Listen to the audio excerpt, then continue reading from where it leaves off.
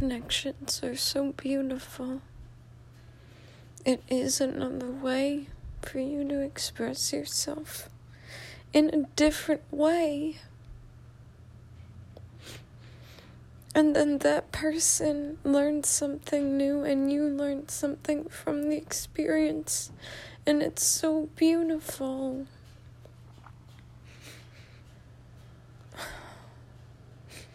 The more closed off to each other we are,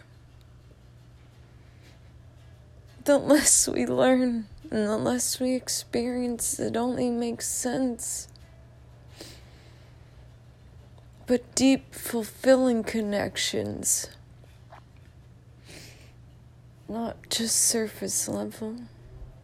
You have to be vulnerable with people. And you have to give yourself to people. That's the only way you find it. I think people who can't do that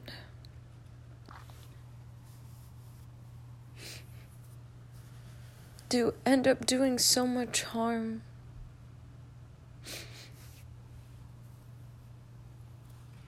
It is healthy to be open. It is harmful to be closed.